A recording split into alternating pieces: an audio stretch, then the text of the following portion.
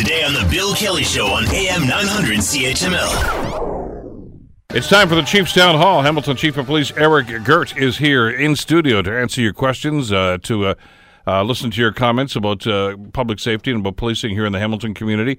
We'll open the lines up in a couple of seconds, but if you want to call right now and get into the queue, by all means do so. 905-645-3221. That's our number, 905-645-3221. Toll free at star 9900. You can reach us by email, bkelly@900chml.com, and of course on Twitter at CHMLBillKelly. Listen, every time we do this, we get a plethora of phone calls in the last 2 or 3 minutes. We can't get to them all, and that's always regrettable. Call now if you got a question or comment for Hamilton Chief of Police Eric Girt, and we'll get you on just as quickly as we can. How are you doing today? Very well. Haven't seen each other with holidays and everything else. It's been a few weeks since we've had you on the program and had you back here again. And there's a lot of stuff I want to talk to you about, especially summertime, although it seems to be waning with the kind of weather that we've been having over the little while. But there's always increased concern about public safety, et cetera, during the summer hours and summer days. But just before we get into some of the other stuff, because I want to talk about Project Phoenix and some of the other things that have gone on in the last couple of weeks. But let's head back to the conversation we had in the last segment, and that had about safety and about the perception of safety. Now, these are not the crime stats that come out every year that by the way, Hamilton usually does very well in. Yep. But those are numbers. But this is people's idea. This is their perception of how they feel. And like I say, it was regrettable the survey that was published by Main Street Research didn't even conclude Hamilton. I don't know why.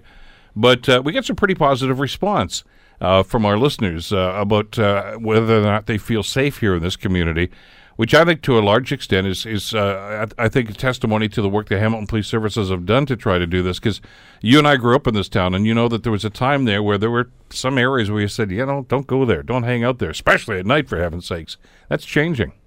Agreed, and some listeners may not know, we implemented the Neighborhood Safety Project, which actually grew out what was called the COP 2000 project, and that was really looking at response to neighborhood concerns. So some of what you're seeing in the Toronto rewrite of how to do neighborhood policing, and not to be self-congratulatory, but we've done work on that largely through Superintendent John Petz at the time, and looking at how can we respond on a neighborhood basis to crime issues, quality of life issues within our neighborhood. And that happened and was implemented between 2000 and 2006. One of those big things that happened out of that was a beat crime manager, and you may have dealt with them when you were a counselor, for those nagging quality of life issues, or it could be things in the parks, whatever the particular issue is for the community. And they're a huge conduit up to us, both to address the issue, but also as a response at a divisional level. And there's many other facets to that, but we've been focused on that kind of neighborhood safety project focus for some time, but also, as you know, with the previous chief, with the deployment of action downtown, the high visibility of our officers. We now have the Mounted Patrol Unit, which is both action and MPU, or the Mounted Patrol Unit, patrol both in the downtown core, but also Concession Street. Oh, they're all over the place. I saw one of them in Ancaster the other day. Correct. Way up near the Egg and I. Actually, right. You would see the takeout window at Wendy's. I don't know. It's kind of odd to see a horse up there. He wasn't really there, but that's where the horse was at the time.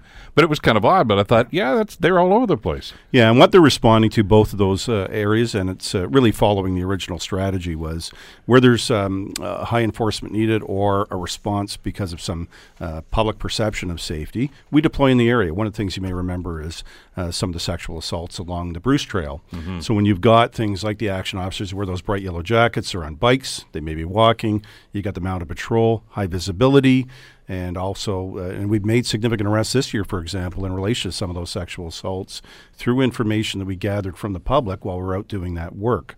So it's not only the preliminary response to the problem, but also the follow-up, and then we get information from the public. It's so pivotal. I know when you see the crime shows, everything seems to be based on forensics and, the CSI shows. But in my experience, you solve crimes through information. The information comes from people.